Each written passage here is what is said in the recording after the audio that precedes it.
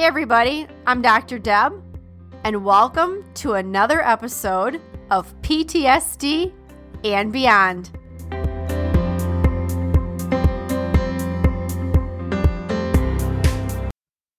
Welcome to the PTSD and Beyond podcast, where we give you insights into post-traumatic stress, trauma recovery, healing, and beyond.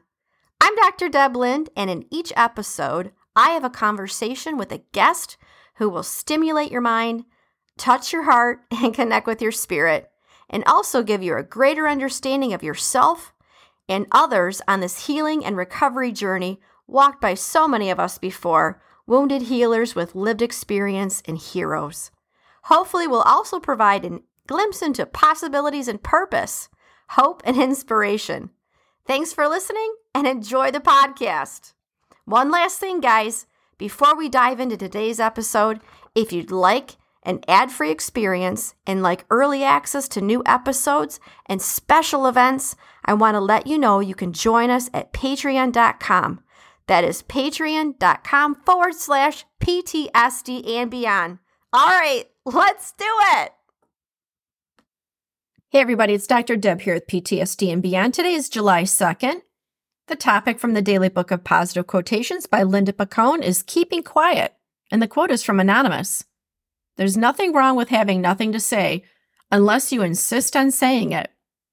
The people we dread sitting next to at parties aren't the silent ones. Really? It's a party, right?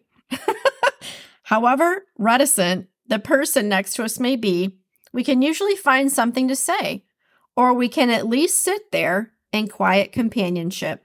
Now, the people we dread are the ones who insist on filling every moment with every sound of their own voices.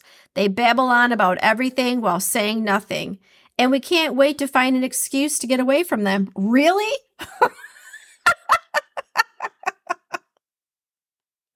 Oh my gosh, Linda, what is happening, honey?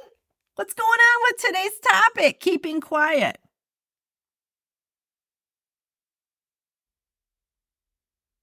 Yeah, that long pause was there deliberately. Did you get it? Did you get it?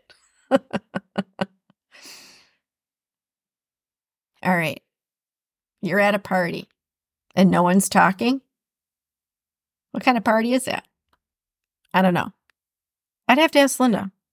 When you made this today, what were you thinking? Like, not what we were thinking in the sense of criticizing you, but what was the meaning behind today?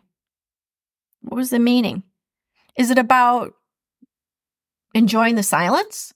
Is it about embracing the pause? I don't know.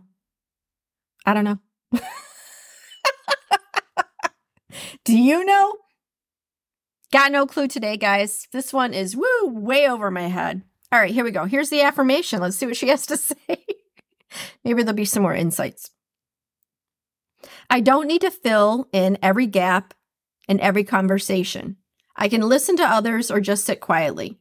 No one will think there's something wrong with me if I'm quiet, but they may if I insist on talking all the time. Okay, well, again, if you could see my face, you'd know the look.